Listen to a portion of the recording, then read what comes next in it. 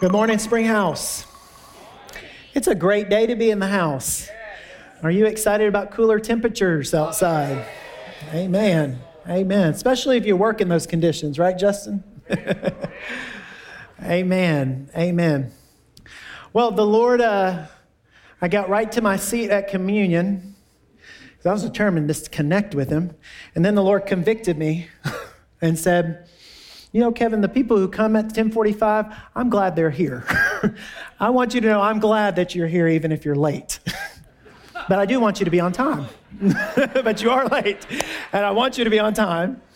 But I am glad that you are here, the alternative being not being here. So I'm glad that you are here. If you're joining us on live stream, I wish you were here.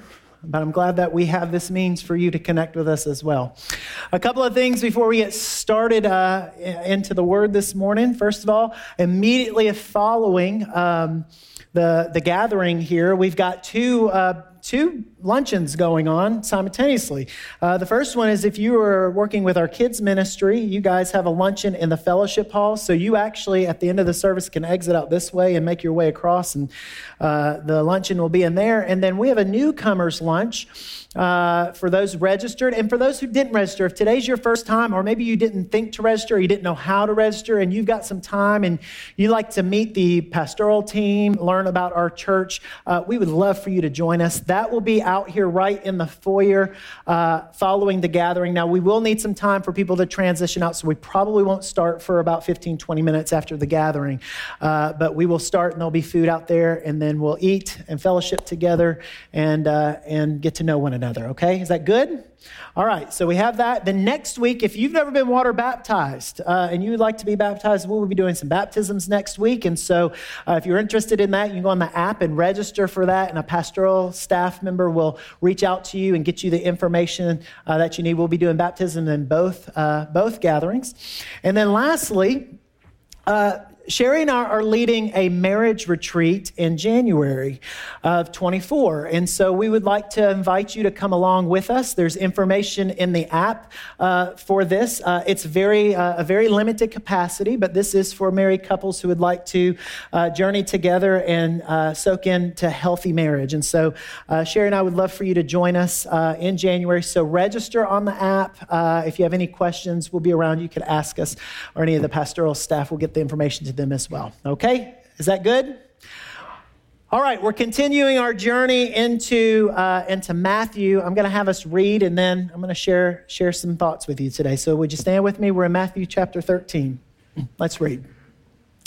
The kingdom of heaven is like treasure hidden in a field. When a man found it, he hid it again, and then in his joy went out and sold all he had and bought that field. Again, the kingdom of heaven is like a merchant looking for fine pearls. When he found one of great value, he went away and sold everything he had and bought it. Father, I thank you that your word brings life. I thank you, Lord, that your word is active and alive. And I pray, Lord, that you would speak to us today, that we would not be distracted, that words that come from me that are nonsense would fall away, but the things, Lord, that you have for us would stick and change us for eternity. In Jesus' name, amen. Amen. At the top of the year, we decided to do a series called Kingdom Seekers. You've been seeing back in the backdrop here, you've been seeing this title all throughout the year. And we started the year by looking at Jesus' arrival in terms of his ministry arrival, and also the famous Sermon on the Mount. We took a long time to walk through the Sermon on the Mount, and we probably could have taken longer to do that. Here we are on the other side of the Sermon on the Mount, and Jesus is continuing his ministry. And what we're going to do for the remainder of 23 is we're going to be looking at the parables Jesus shared with us, and to kind of unpackage and see what exactly is Jesus teaching here. What is he showing us through these parables?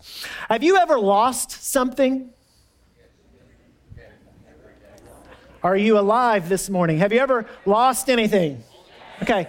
Have you ever lost something and the thing that you were looking for was in your hand? Sherry, where's my cell phone? I can't find my cell phone. Where's my phone? Where's my phone? And the people who love you look at you and say, hey, it's right there in your hand, right? They say it's right there in your hand. Now, because they love you, they stop the sentence right there. But there's actually more that they want to say. Like, they want to say, the phone is in your hand, idiot. Right? I've lost things before, and they've been right in front of me. I want you to know that you have access to the kingdom of God. And sometimes we are holding our access and we have no idea that it's in our hand. We have access to the very kingdom of God right now. It's not a far-fetched idea. It's not out in a distant land somewhere. It's not for a future time. If you know the Lord Jesus Christ, you have access to his kingdom right now. You have access to his kingdom right now. The problem is that we are saturated in another kingdom, the kingdom of the world, and its culture and its vices and our flesh and all of those things surround us, while at the same time, simultaneously, we have access to the kingdom of God. And so Jesus is here in Scripture, and his desire is to teach us about his kingdom. About his kingdom and the form that he chooses to teach us in, mostly as we look here in Matthew especially, is in the form of parables. Now, that may be a foreign word to some of you. So some synonymous words would be stories, allegories, analogies. All of those could fit in there. But Jesus uses parables, stories, to share about his kingdom. Pedagogy is the art of teaching, and Jesus is the master teacher. Jesus is the master teacher. And what Jesus knew is that there was a diverse population of learners in front of him, just like a diverse population of learners sits in front of me right now. You may have noticed if you've been here for any length of time, we have sort of a revolving platform of speakers here at Springhouse, and all of us bring something different to the table when it comes to how we present the word.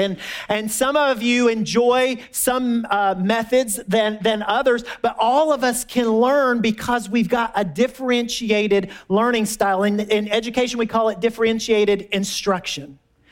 And Jesus, when he's telling us these parables, though on the surface some of them might be head scratchers, I want to disillusion you from the idea that Jesus is trying to confuse us about the kingdom. Jesus so desperately wants us to understand his kingdom. And so in doing that, because he's the master teacher, he uses a variety of methods to teach about his kingdom. And one of those methods he uses is to tell stories, to give analogies. Now, we don't know if these stories are fiction or nonfiction, real, not real, or whatnot. And that's not the point. The point is that he's trying to describe his kingdom to us. And so we look at these stories and we unpackage and draw from them so that we can get a better glimpse into what the kingdom of God looks like. Now, I don't know how to talk about the kingdom of God without talking about the king, because the most important part of the kingdom is the king. And because of what we did just a few moments ago, we have access to this king. And I'll tell you what, there's no better access that you have than the king of the universe. The King of heaven, the King of all glory. And so Jesus will often open these parables and these stories by saying, the kingdom of heaven is like. The kingdom of heaven is like. The kingdom of heaven is like. And today in our two stories that we're looking at, two parables, he starts with the kingdom of heaven is like, because he wants us to know what the kingdom of heaven is truly like. So at the core of what Jesus is teaching is this: the value system of his kingdom is vastly different than the value system of the world.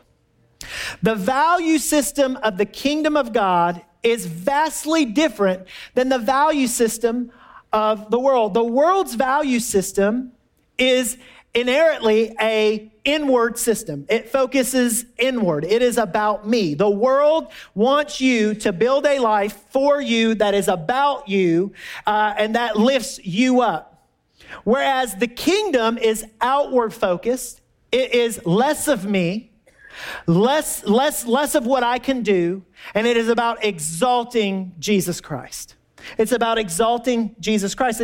And because we live in this world, this countercultural world, we have to have a good teacher in Jesus, which he is, to explain this kingdom to us. Because even when he was explaining it for the first time, people were trying to get their minds around, what are you talking about?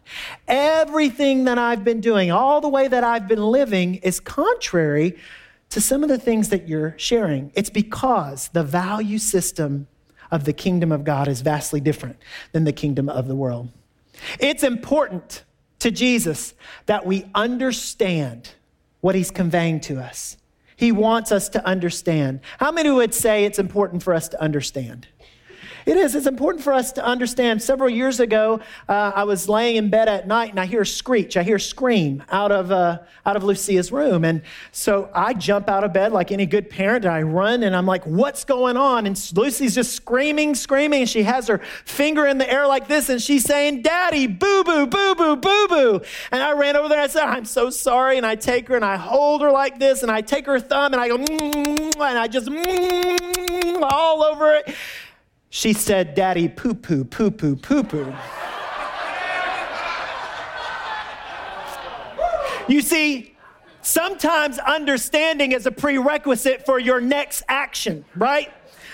Understanding what is being presented to you will leverage you, will prepare you for what you're supposed to do next, right? And so we want to understand. We want to understand what this kingdom is about and what we're supposed to do with this knowledge of his kingdom. What is this kingdom about? What is this kingdom like? And Jesus so wants us to understand the kingdom. Well, Paul gives us a little further definition when he's writing to the Romans, and he says the kingdom of God is not a matter of eating and drinking, inward focus, right? But yet it is a matter of righteousness, peace, and joy in the Holy Spirit. In the Holy Spirit. Do you know that you have been given an incredible gift in the Holy Spirit? You've been given an incredible gift in the Holy Spirit that helps you navigate through the kingdom of the world while belonging to the kingdom of God. Isn't that great? God just leaves no stone uncovered. It's like he knows everything. He knows what we're going to need. He sees the end from the beginning. He's so awesome. So he gives us this Holy Spirit. So what happens when we choose to walk by the Spirit? If we're believers and we're choosing to walk by the Spirit, well, we can see in one of Paul's other letters to the Galatians, we can read over in chapter 5, it says this. It says, so I say, live by the Spirit, and you will not gratify the desires of the sinful nature.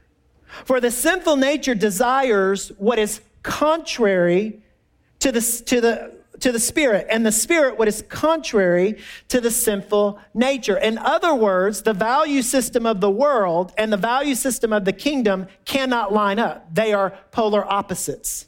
And depending on which umbrella you're living under will determine the outcome and the consequences of each. And there are consequences of each. Are you ready? Okay, let's look at what these consequences are. It says, if you're led by the Spirit, you're not under the law. The acts of the sinful nature, it says, are obvious. Are you ready? Sexual immorality, impurity, debauchery, idolatry, witchcraft, hatred, discord, jealousy, fits of rage, selfish ambition, dissension, factions, envy, drunkenness, orgies, and the like. I warn you, as I did before, that those who live like this will not inherit the kingdom of God. So what is he saying there? Those who have subscribed to a value system of the world are not going to be able to inherit the benefits of the kingdom. That makes sense, doesn't it? If you ascribe over here, but guess what? The opposite is true, is it not? If you ascribe to the value system of the kingdom of God, then you inherit the life that comes from the kingdom of God. Well, he continues and it says this. And I'm going to put it up here. The fruit of the Spirit is love, joy, peace, patience, kindness, goodness, faithfulness, gentleness, and self-control. Against such things there is no law. For those who belong to Christ Jesus have crucified the sinful nature with its passions and its desires. Since we live by the Spirit, let us keep in step with the Spirit. And so, in other words, we once operated under the value system of the world, all of us. All of us. And somewhere along the line, we were introduced to Jesus, and guess what? We tasted and we saw that he was good. And then somewhere along the way, we made a choice through the supernatural power of the Holy Spirit, through Jesus, we made the choice to crucify that worldly value system and to live under the value system of a kingdom, the kingdom of God. When we live under the value system of the kingdom of God, guess what, guys? We become attractive to the world because the world cannot manufacture love. The world cannot manufacture joy and true peace. The world can't manufacture these things, but when you start to experience that and in its fullness, those things, the world looks at you and says, Tina, you've got something going on in your life that I want. And the word tells us you can have it because of Jesus Christ. Because of Jesus Christ. And so Jesus opens these parables and he starts by telling us about a man, or telling us about a treasure rather, that is hidden in a field. He says there's a treasure that's hidden in a field. Well, back when this was written, there was no such thing as the Federal Credit Union, Bank of America, Pinnacle Bank, Regions, you name your bank, you name your choice of banking. None of those agencies existed to where we go and store our funding, our treasure, our valuables, if you will.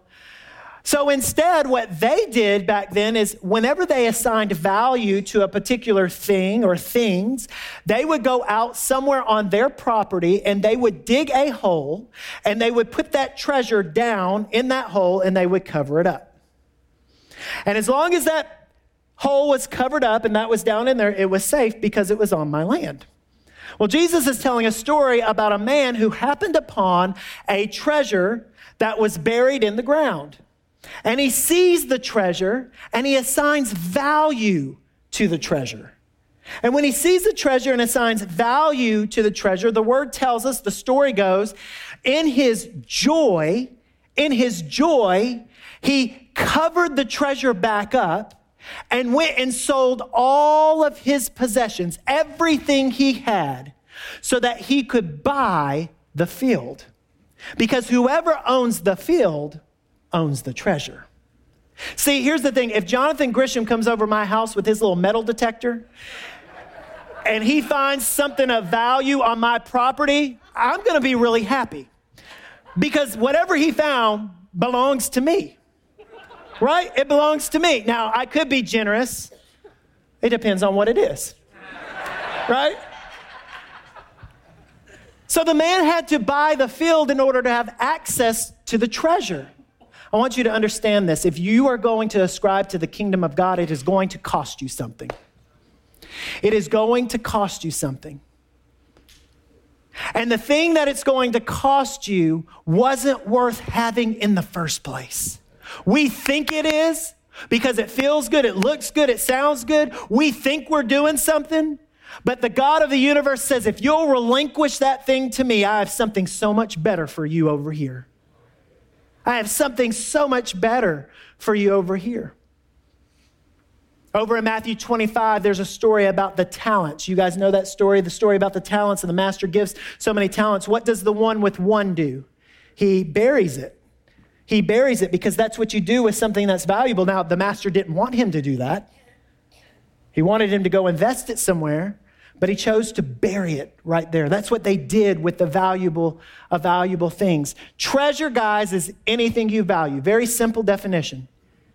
What do you value today? Think about that.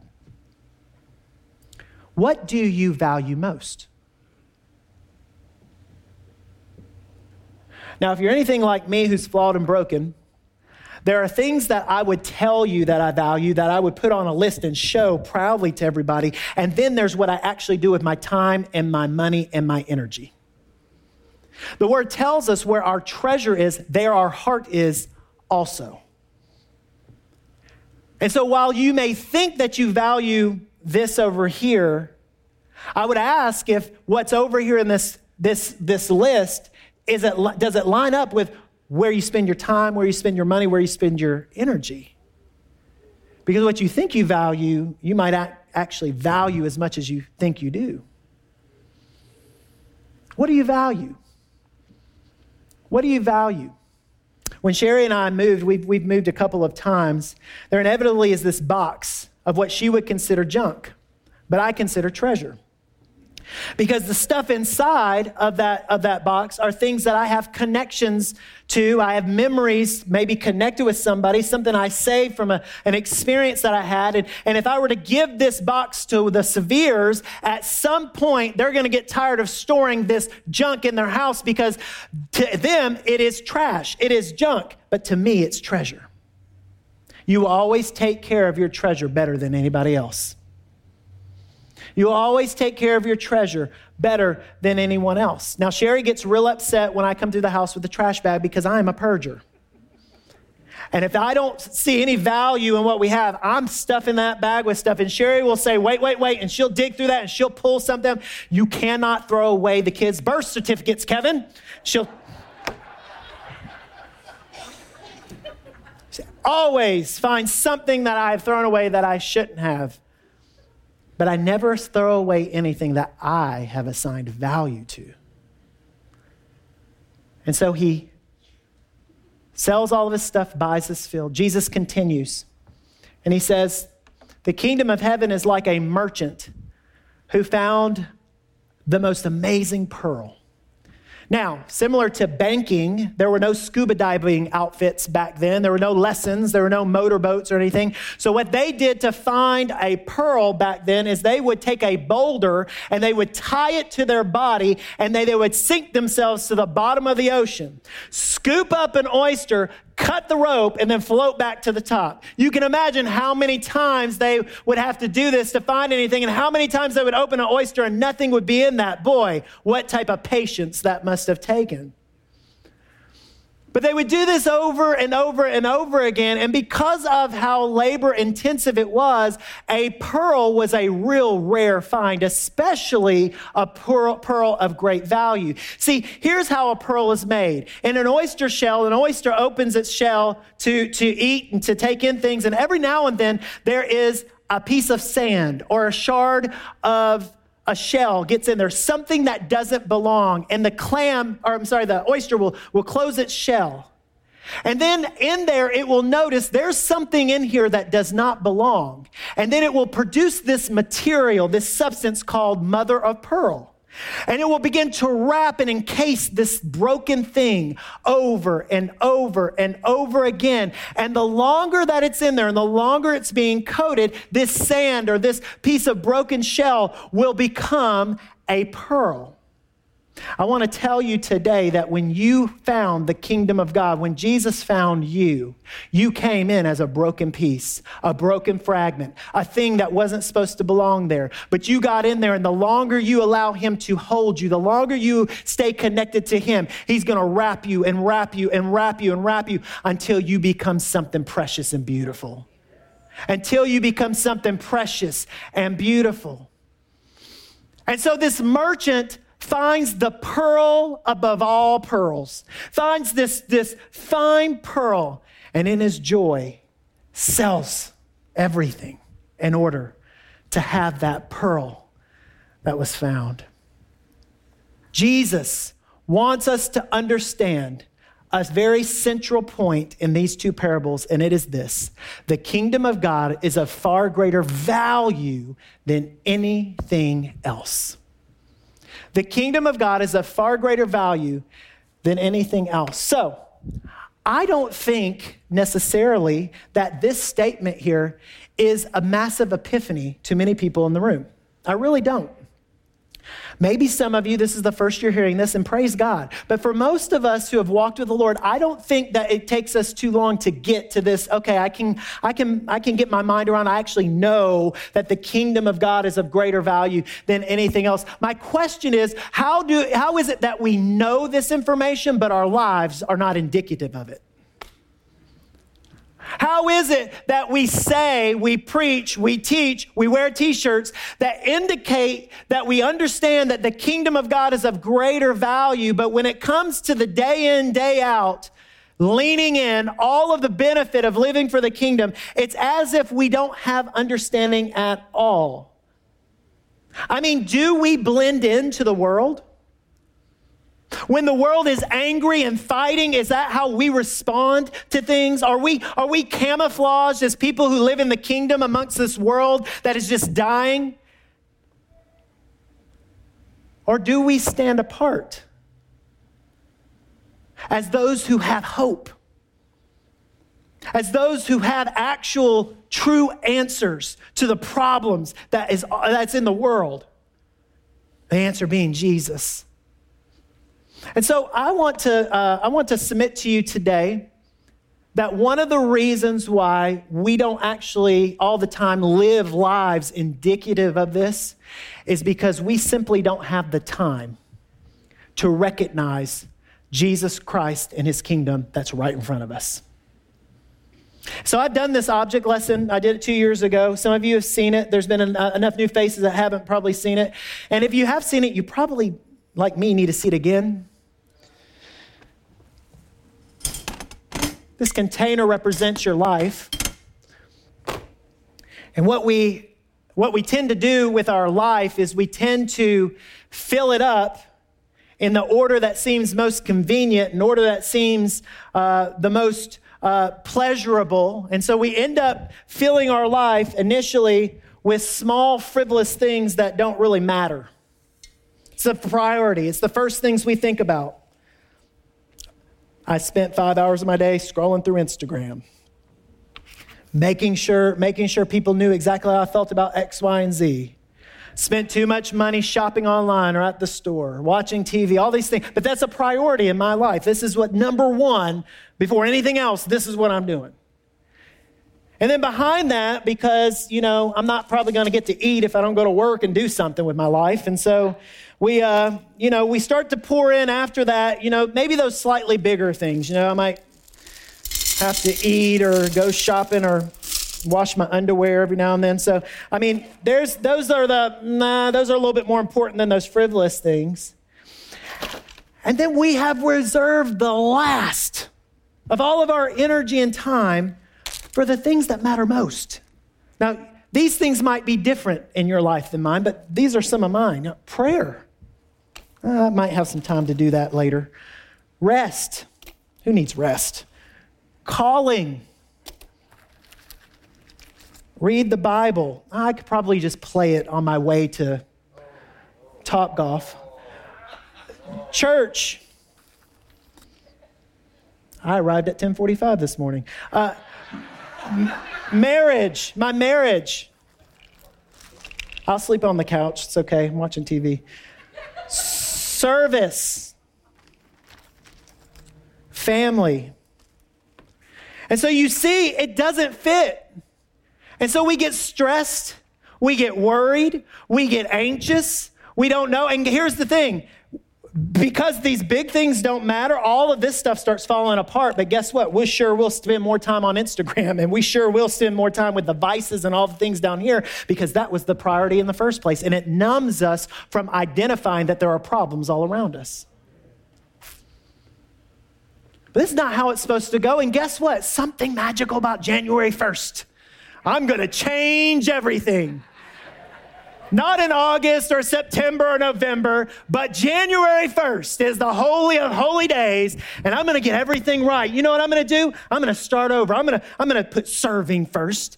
I'm going to put my family first and the Bible reading. I'm going to read 22 chapters a day. I'm going to go to church every single day it's open. I'm going to focus in on my marriage. I'm going to look at my calling. I'm actually going to do something at that church and serve in that kids ministry, at least for a weekend. I'm going to pray. I'm going to rest.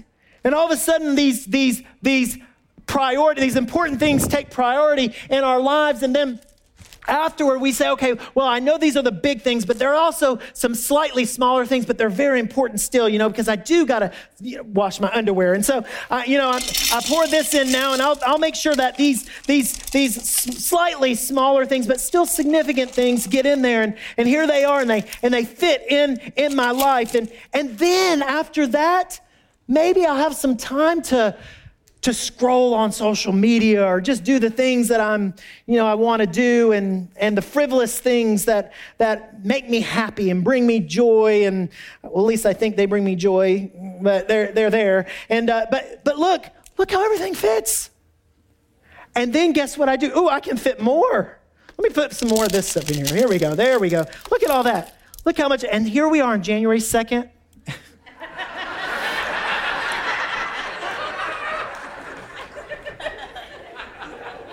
My life's together. My life's together. Well, you need to get your life together. Let me pray for you, brother. Do you know that I always read the Bible every day, and I go to church and I serve in kids? Look what I've got. I'm doing so well. Oh my goodness.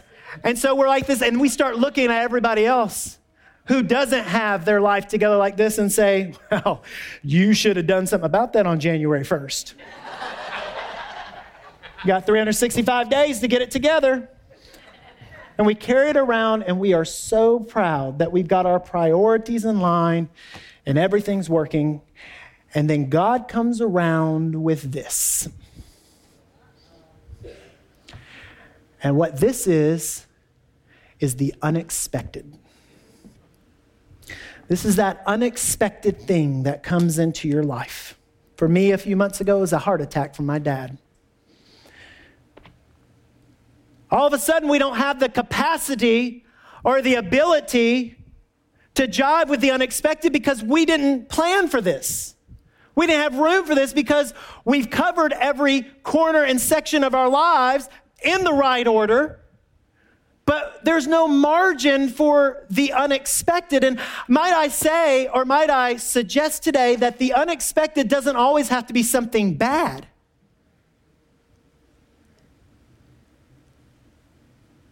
I wonder how many unexpected times we're trampling across treasure or coming across pearls that we don't have time to open and look at.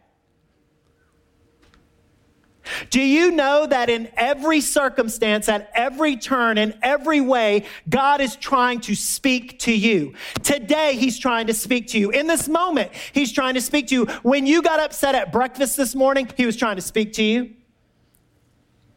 When your spouse upset you earlier, He's trying to speak to you. This afternoon, when you walk out of here and you got these plans, He's trying to speak to you. Why? Because you belong to His kingdom. You belong to His kingdom. And I wonder if we are not giving ourselves enough margin in our life for the unexpected, wonderful, glorious things of God to be revealed to us in the mundane and ordinary things we do. Well, Kevin, I've got to go to work. That's how I sustain my family. Yes, you got to go to work. You can look for God at your job. I don't know about this relationship. It just seems like it's not going anywhere or going away. God wants to speak to you in the middle of that relationship.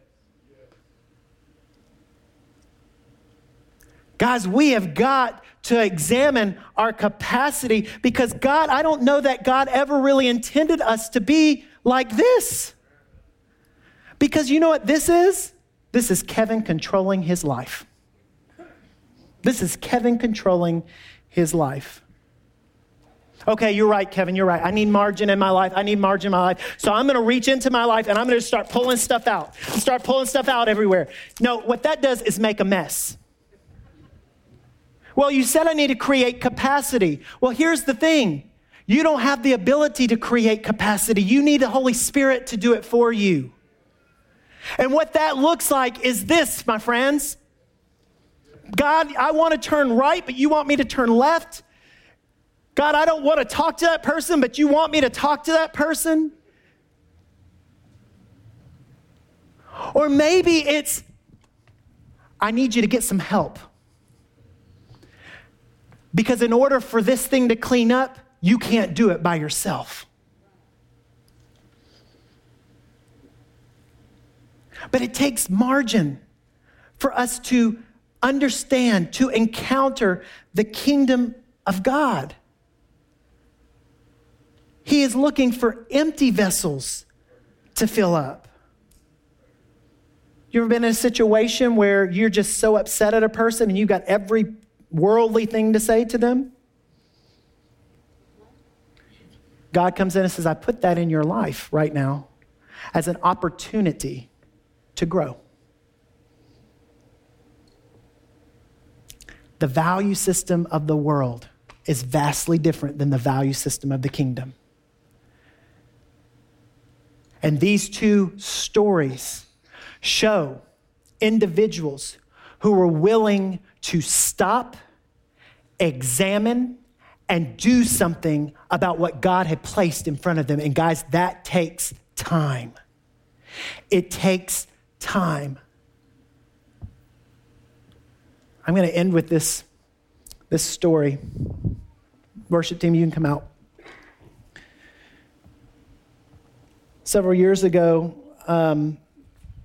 I said earlier that I like to go around to my kids and I like to lay with them in bed and cuddle with them at night, before they go to sleep.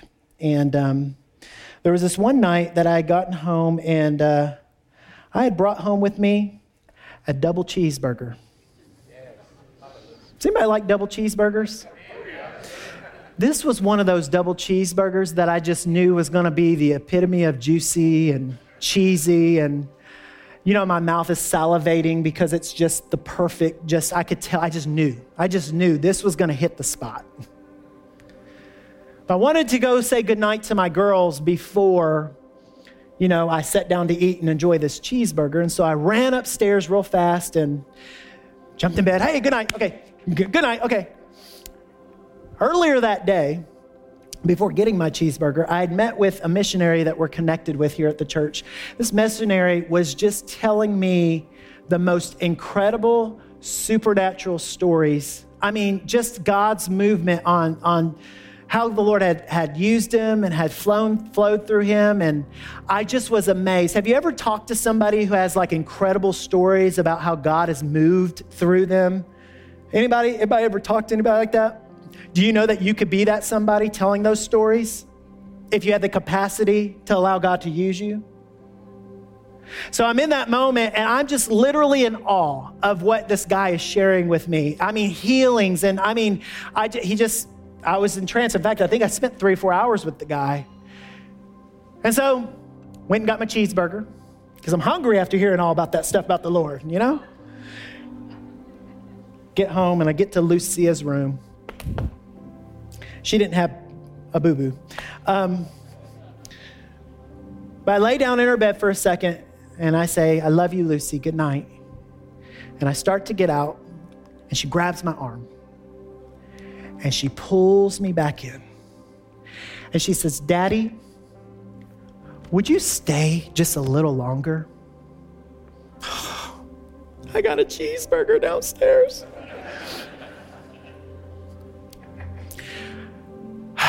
And I conceded. I said, of course I'll stay.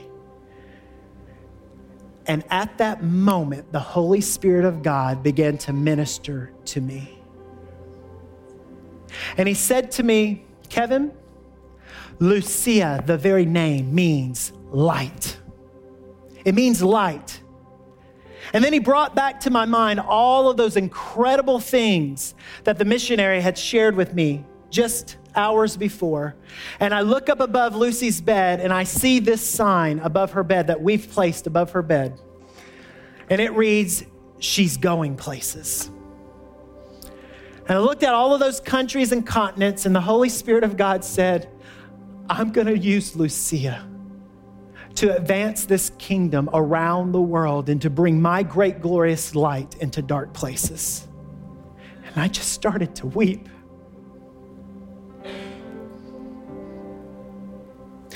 He said, Kevin, you need to pay attention to the words that are coming out of her mouth right now while she's young.